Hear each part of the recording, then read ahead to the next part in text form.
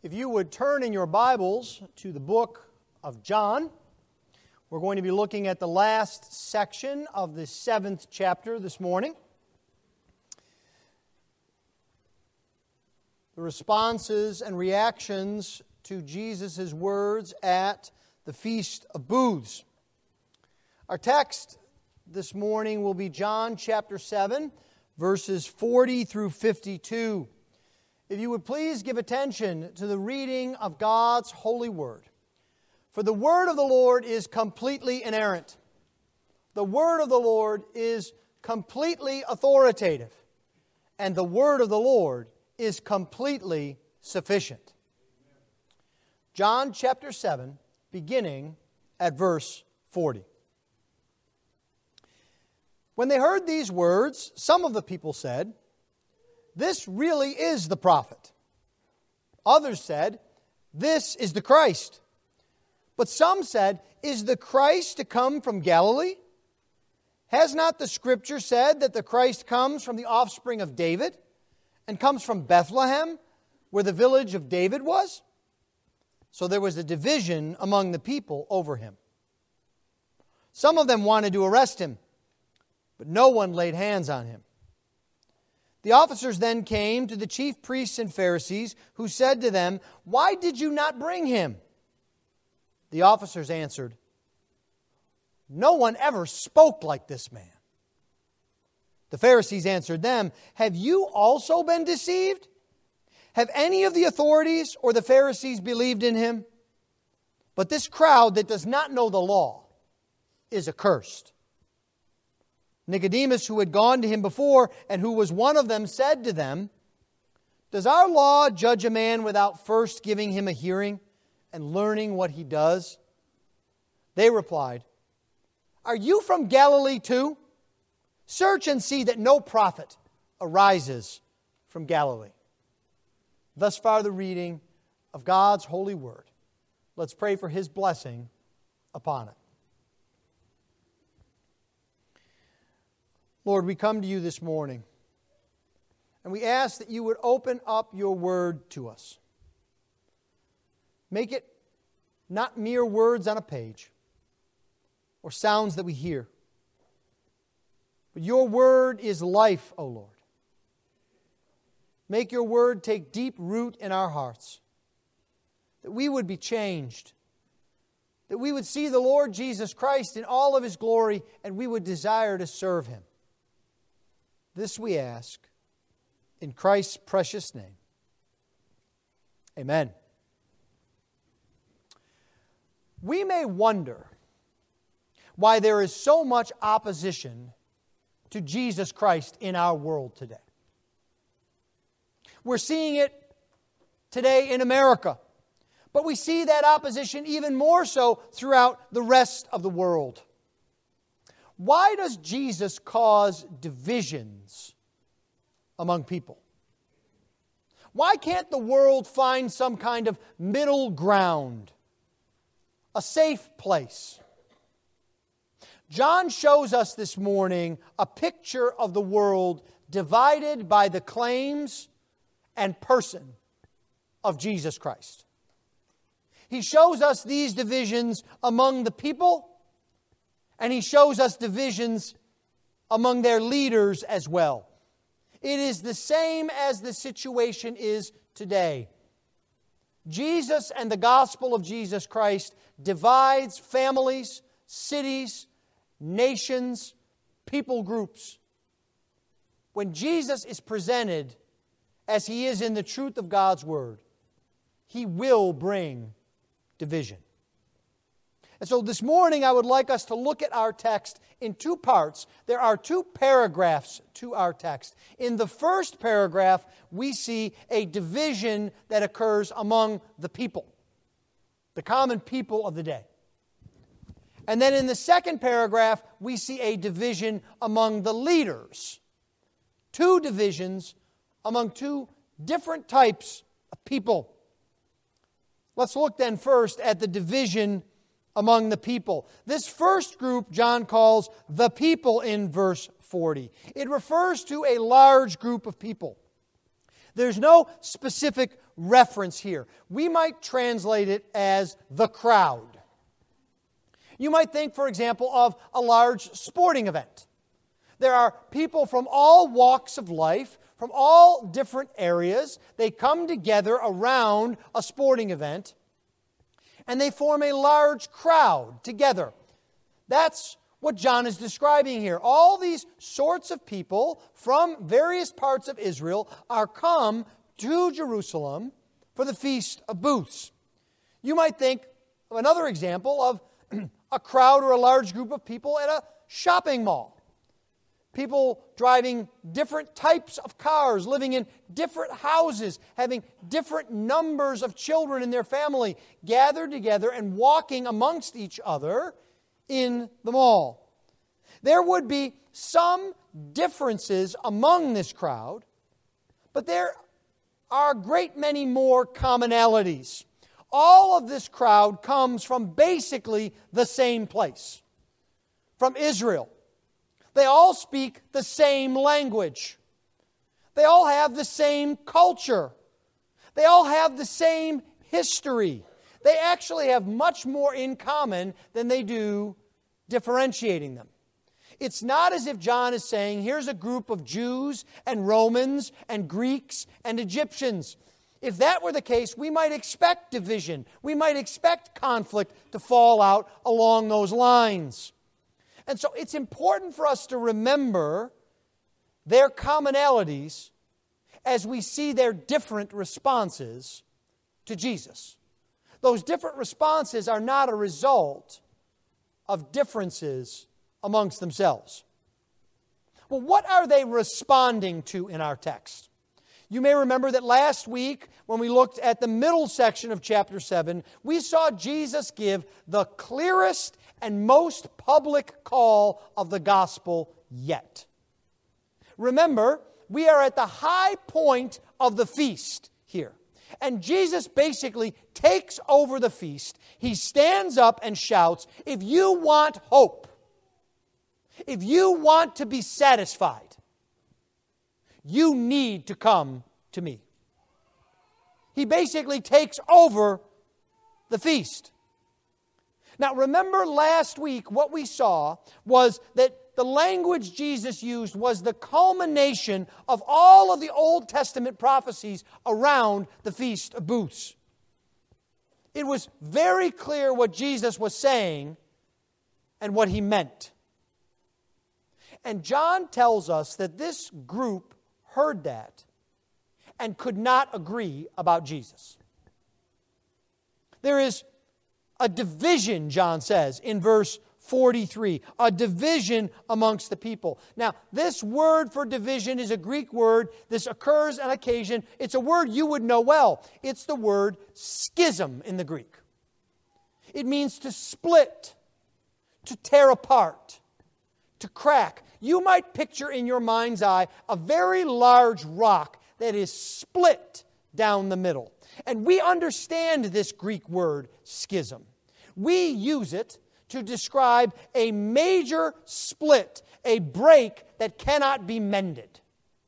That's what John is describing for us here. We need to see from the very beginning that Jesus divides. Believing in Jesus is not some kind of kumbaya moment where everyone feels good and agrees. That only occurs when we hide who Jesus is.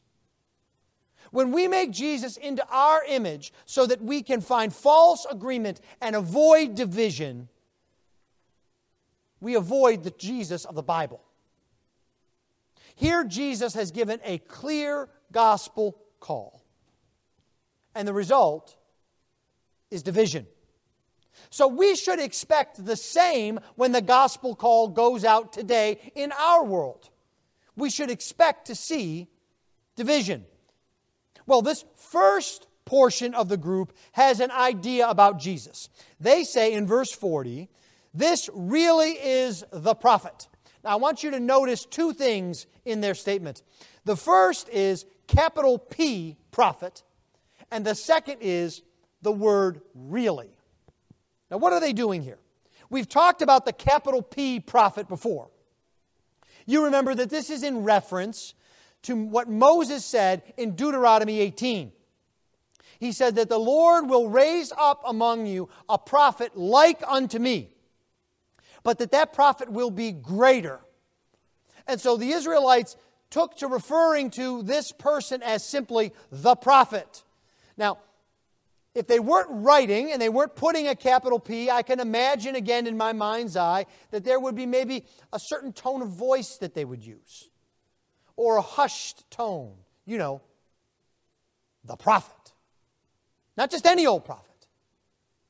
This is the prophet. And you have to understand that by the prophet, they actually mean a prophet greater than Isaiah, greater than Jeremiah, greater than Ezekiel, greater than Jonah.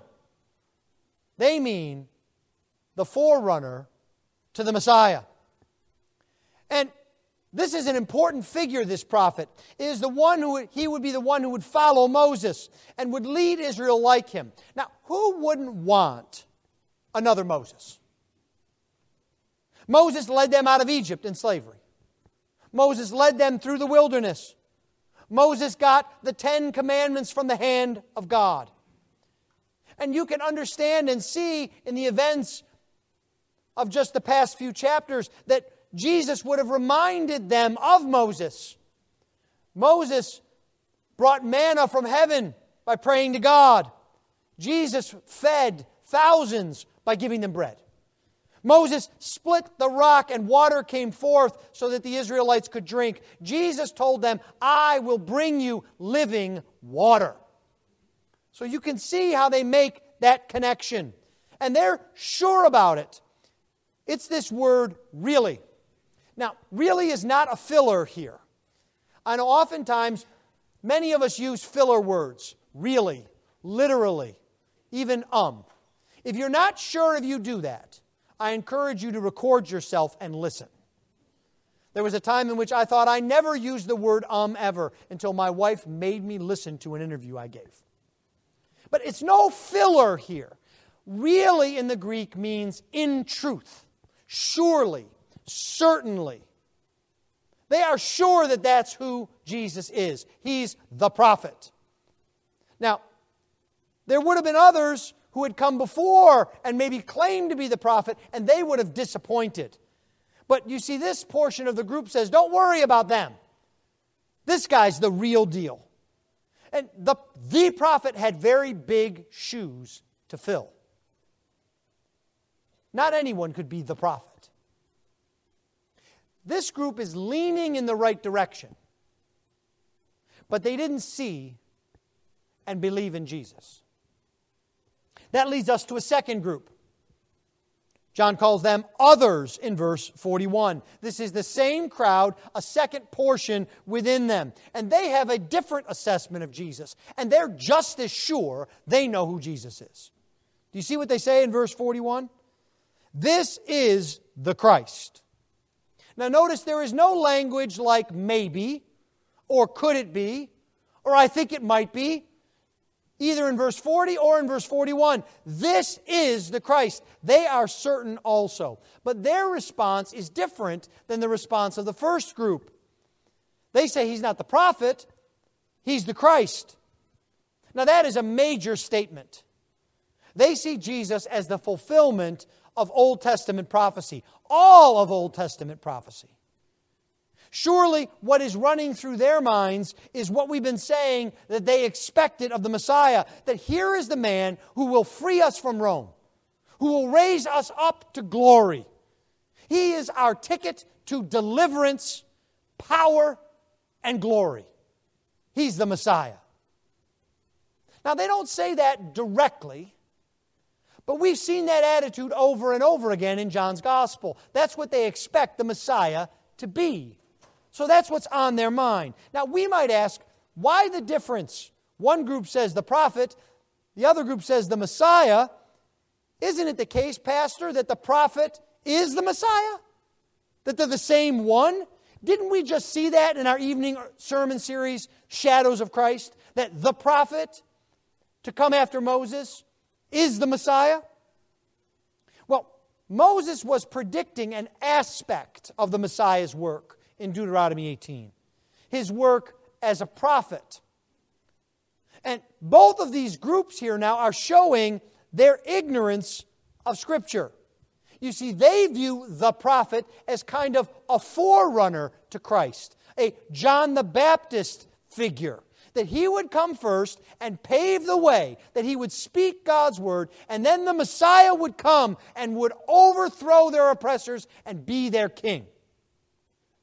Now, we know from the Scriptures, especially the New Testament, that Jesus fulfills three offices of the Messiah, the Christ. He is our prophet. He speaks to us the Word of God. But He is also our priest. He sacrificed Himself that we might find atonement and redemption. And He is also our King, who defends us and rules over us. Jesus, the Messiah, the Christ, is all three of these offices. He executes them all. But these two groups did not know their Scriptures well. Therefore, they were confused, and this caused a division. Now, there's one more important thing to see here. This second group's statement about the Christ doesn't affect them much. It's more of a conversation piece than a call to faith. Like, look, yeah, that guy over there, yeah, he's the Christ. Yeah, okay, let's go get lunch. Do you notice here? They don't call everyone to follow the Christ. They don't even begin following the Christ. It's just a matter-of-fact statement. Noticing something about Jesus is not enough. We've seen this before too, haven't we, in this gospel? People can believe facts about Jesus without believing in Jesus. What we have here is someone who knows facts about Jesus. But what we know must be true is that what we know about Jesus has to change our lives. It has to lead us to surrender to Jesus. Now, right away, with no pause, there's a third group. We see them also in verse 41 in the second half. But some said, this is a third group, is the Christ to come from Galilee? Has not the Scripture said that the Christ comes from the offspring of David, that He comes from Bethlehem, the village where David was? Now, this group interrupts. They don't want to hear this Messiah business. They probably don't want to hear about the prophet either. Immediately, they shut down the other two groups. They're essentially saying, don't you know anything? He can't be the Messiah. He can't be the Christ. Now, there's an irony here, because their proof of that shows their ignorance. If you haven't seen this before, John loves to do this. He reports how people say things thinking they are so wise, and we know they don't know what they're talking about. They've missed the boat. They don't know the facts. They're acting in ignorance. They say, you know Christ can't come from Galilee, and they quote chapter and verse. The prophet Micah says, Bethlehem is going to be where He comes from, and He's from the line of David. We could talk about that. We could go back to 2 Samuel and find it there. Case closed. Now, what they're doing is not unlike what you and I see every day on social media. People just say things, and they say they're an authority, and you have to accept it because they've said it. I think one of my favorite illustrations of this is there is an image on social media that says, everything that is on the internet must be true. Quoted Abraham Lincoln. Stop and think about that for a minute. You see, just saying something doesn't make it true. Just saying it's authoritative doesn't make it true. They know part of what the Bible says, but they obviously don't know all of what's going on here. They pull out their Bibles and they say, see, it's right here. And it's really hard for us not to laugh at them. Why do they reject Jesus' call at the feast? Well, He's not of the line of David. Well, He's not from Bethlehem. He's from Galilee. And of course, we know that Jesus is from the line of David, both on his mother's side and on his legal father's side. And we know Jesus was born in Bethlehem. Even the youngest kids here today know the story of Jesus being born in the manger because there was no room at the inn in Bethlehem because Joseph and Mary had to go to Bethlehem. We all know that. Why don't they? Well, it's because they don't really know Jesus. They haven't made any effort. Because if they really made an effort to find out who Jesus was, it wouldn't matter whether they knew where He was born. They would know that where He came from was heaven above. That He's God Himself. That He is the Redeemer. That He is the Promised One. That He is the Creator of all things, including themselves. But they think they know better. You see, this group doesn't really want to know. They just want to get rid of Jesus. They want to send Him away. They want to make sure He doesn't affect their lives. And this is something that we see all the time. People take the Bible out of context or ignorantly, without knowledge. They make it say things that it doesn't really say to meet their purpose. Why? Because they're committed to unbelief. They don't want to believe in Jesus, so they won't believe in Jesus. Examine your heart today. Do you believe in Jesus? If not, why? What is keeping you from Jesus? That brings us to our second paragraph and the leaders. In verse 45, the officers come back to the chief priests and Pharisees. And you should remember these officers from last week. They were given an arrest warrant in verse 32. They were sent out to arrest Jesus. They were to go and drag Jesus before the Sanhedrin for trial and for execution. And now imagine the surprise as they come back to the chief priests and the Pharisees. They come back empty-handed. Why? Well, the answer that we know is that Jesus' time hadn't come yet. We've seen this over and over again. John reminds us that Jesus will be arrested, that He will be tortured, that He will be killed, that He will be put in the grave, but in the Father's time. And when that hour has come, His work of redemption will come forward. But until then, it is not His hour. We know that, but they don't know that. They don't believe that. And the officer's answer to them is even more surprising than the truth. They look at the chief priests and Pharisees and say, "No one ever spoke like this man." Now, I want you to imagine in your mind's eye the facial expressions of the Pharisees, with their mouths open and their eyes all agog. What? We gave you one job. This was not complex. You had one job. We even gave you a piece of paper to tell you what your job was. You were supposed to go and to arrest Jesus and to bring Him. How could you fail so badly? Now, to understand that, we need to know who the officers are. We might be sitting here thinking that these are policemen, that they're the Jerusalem police force. They're detectives who are being sent to read Jesus' rights and handcuff Him and bring Him back to the Sanhedrin. That's not the case. We might think that they're the Israelite army, that they're soldiers who are going to grab Jesus and bring Him back to the leaders. That's not the case either. They're certainly not the Romans exercising Roman military authority. These officers are part of the temple organization. Now, they are not priests, but remember, not every Levite is a priest. When God was giving out land to all of the 12 tribes, He did not give land to the Levites because He was their inheritance. And they were to work in the tabernacle and then later in the temple. But not every one of them was a priest. There were many jobs to be done in and around the temple. And that's who these men are. They are Levites. Now, why is that important? This means they know their Bibles. If I can put it to you this way, they're church workers. They know their theology. They know their Bibles. They're not as ignorant as this crowd that we've been talking about.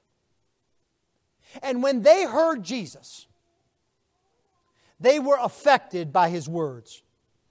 Actually, affected is too weak a word. They were stunned by His words. Now, does that mean they understood everything? No. Does that mean that they believed in Jesus? No, it doesn't seem so.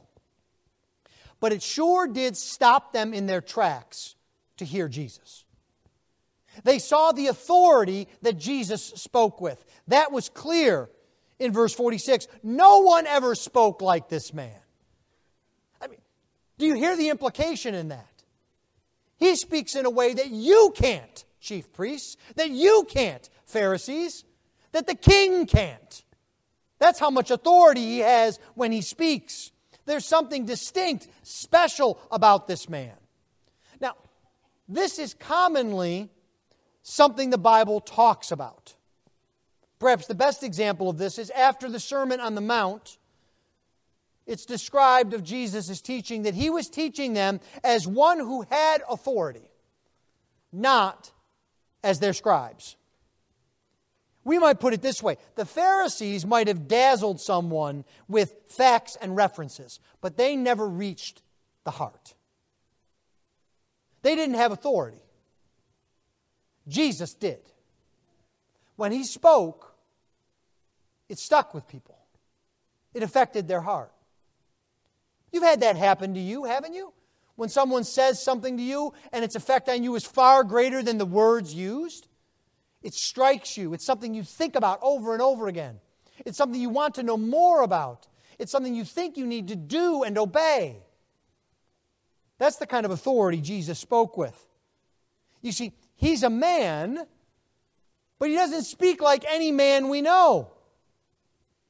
Now, maybe you're sitting here this morning and you can identify with this. You hear the words of Jesus in the Bible, in this Gospel of John, and you recognize that they are unlike all of the chatter in the world around you. They affect you deeply. They call to you. So much more than posts on social media or conversations that you have with friends. Will you acknowledge that Jesus is like no other person? Because He isn't. He does not speak like any other man because He is more than a man. He is God.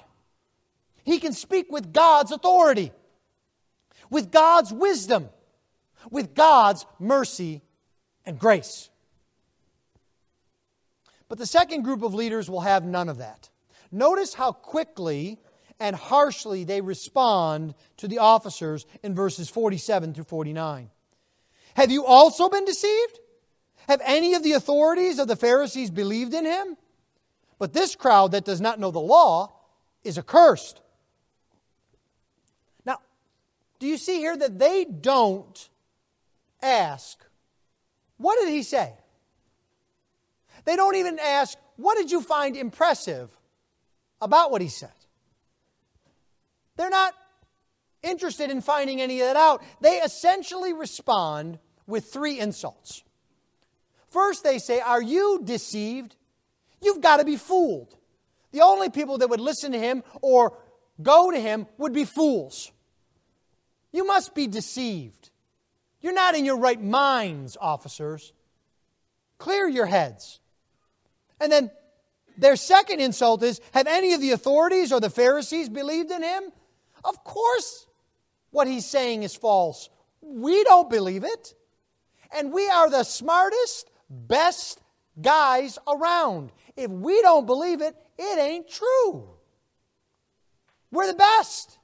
Doesn't matter what anybody else thinks. That's what they're saying. Can you just hear the pride in that? Maybe you've come across someone like that in your own life. Someone will say, no one believes this Bible stuff. No one believes God actually created the world. None of the PhDs or biologists or anyone actually believe that. Now the irony is that there are hundreds and hundreds of PhDs and biologists that believe the Bible's story of creation. And the irony is that there are some amongst the Pharisees who believe in Jesus. John tells us that. So they don't even know their own group. But what they're interested in is pride and arrogance and stomping down. That's what they're doing. And they culminate this with their third insult. You know, this crowd that does not know the law is accursed. You know that crowd that's around Jesus, making rumors around Jesus? They don't know anything in the law. And you know what it means to not know anything in the law? You can't please God. And you know what it means that you can't please God? You're cursed. If the crowd wanted to be right with God, they would be with us, sitting at our feet, learning the law. There's nothing to these people. This is an example of a group of people that knows they're right and doesn't want to hear anything else. This response to Jesus is that He can't be believed, He can't be followed, because He doesn't fit my view of the world. I know what I need, and it's not Him. There's a real danger in thinking that you have everything figured out. Humility is not just a state of mind. Humility allows us to see the truth and not be blinded by our own preferences. Are you willing to give up your preferences? To give up your assumptions and follow Jesus? Then there's a third group. Well, it's not really a group, it's just Nicodemus. We've seen him before in chapter 3. He is friendly toward Jesus, but he's not a follower, or he's not what we would call a believer in Jesus now. Now, I don't want to ruin the surprise. I don't want to give you a spoiler, but we will see Nicodemus again later in this gospel in chapter 19. And there will become much clearer the effect that Jesus has had on Nicodemus. But here he is sort of a neutral figure. Nicodemus had gone to Jesus, John tells us, but he was also one of the Pharisees. That's what John tells us in verse 50. Nicodemus is bridging two worlds here. And he brings up an important point. He says, you know, shouldn't we actually hear Jesus and what He has to say before we judge Him guilty? Now, that shouldn't be a very controversial statement. We understand in our world and in our life that that's the center of justice. You have to accuse someone, they get a chance to defend themselves, and then judgment comes. Right? It's not ready, fire, aim. You're supposed to give someone a chance to defend themselves. But it's not just our sentimentality as modern Americans. The Old Testament law required that also.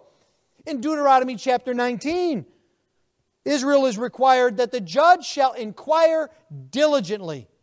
They'll inquire whether someone is a false witness. And if someone is a false witness, they are not to be believed. Well, their response to Nicodemus is even more insulting than the other insults. If they were insulting to the officers, get a load of this. They say in verse 52, "Are you from Galilee too?" Essentially, are you a Galilean country bumpkin too? Now, search the Scriptures. Everybody knows no prophet comes from Galilee. Now, what that means is they're saying Jesus can't be a prophet because he comes from Galilee. But what they're also saying is, if you're a Galilean like him, we don't need to listen to you either, because you're not a prophet. You should just listen to us. But John is being ironic here again.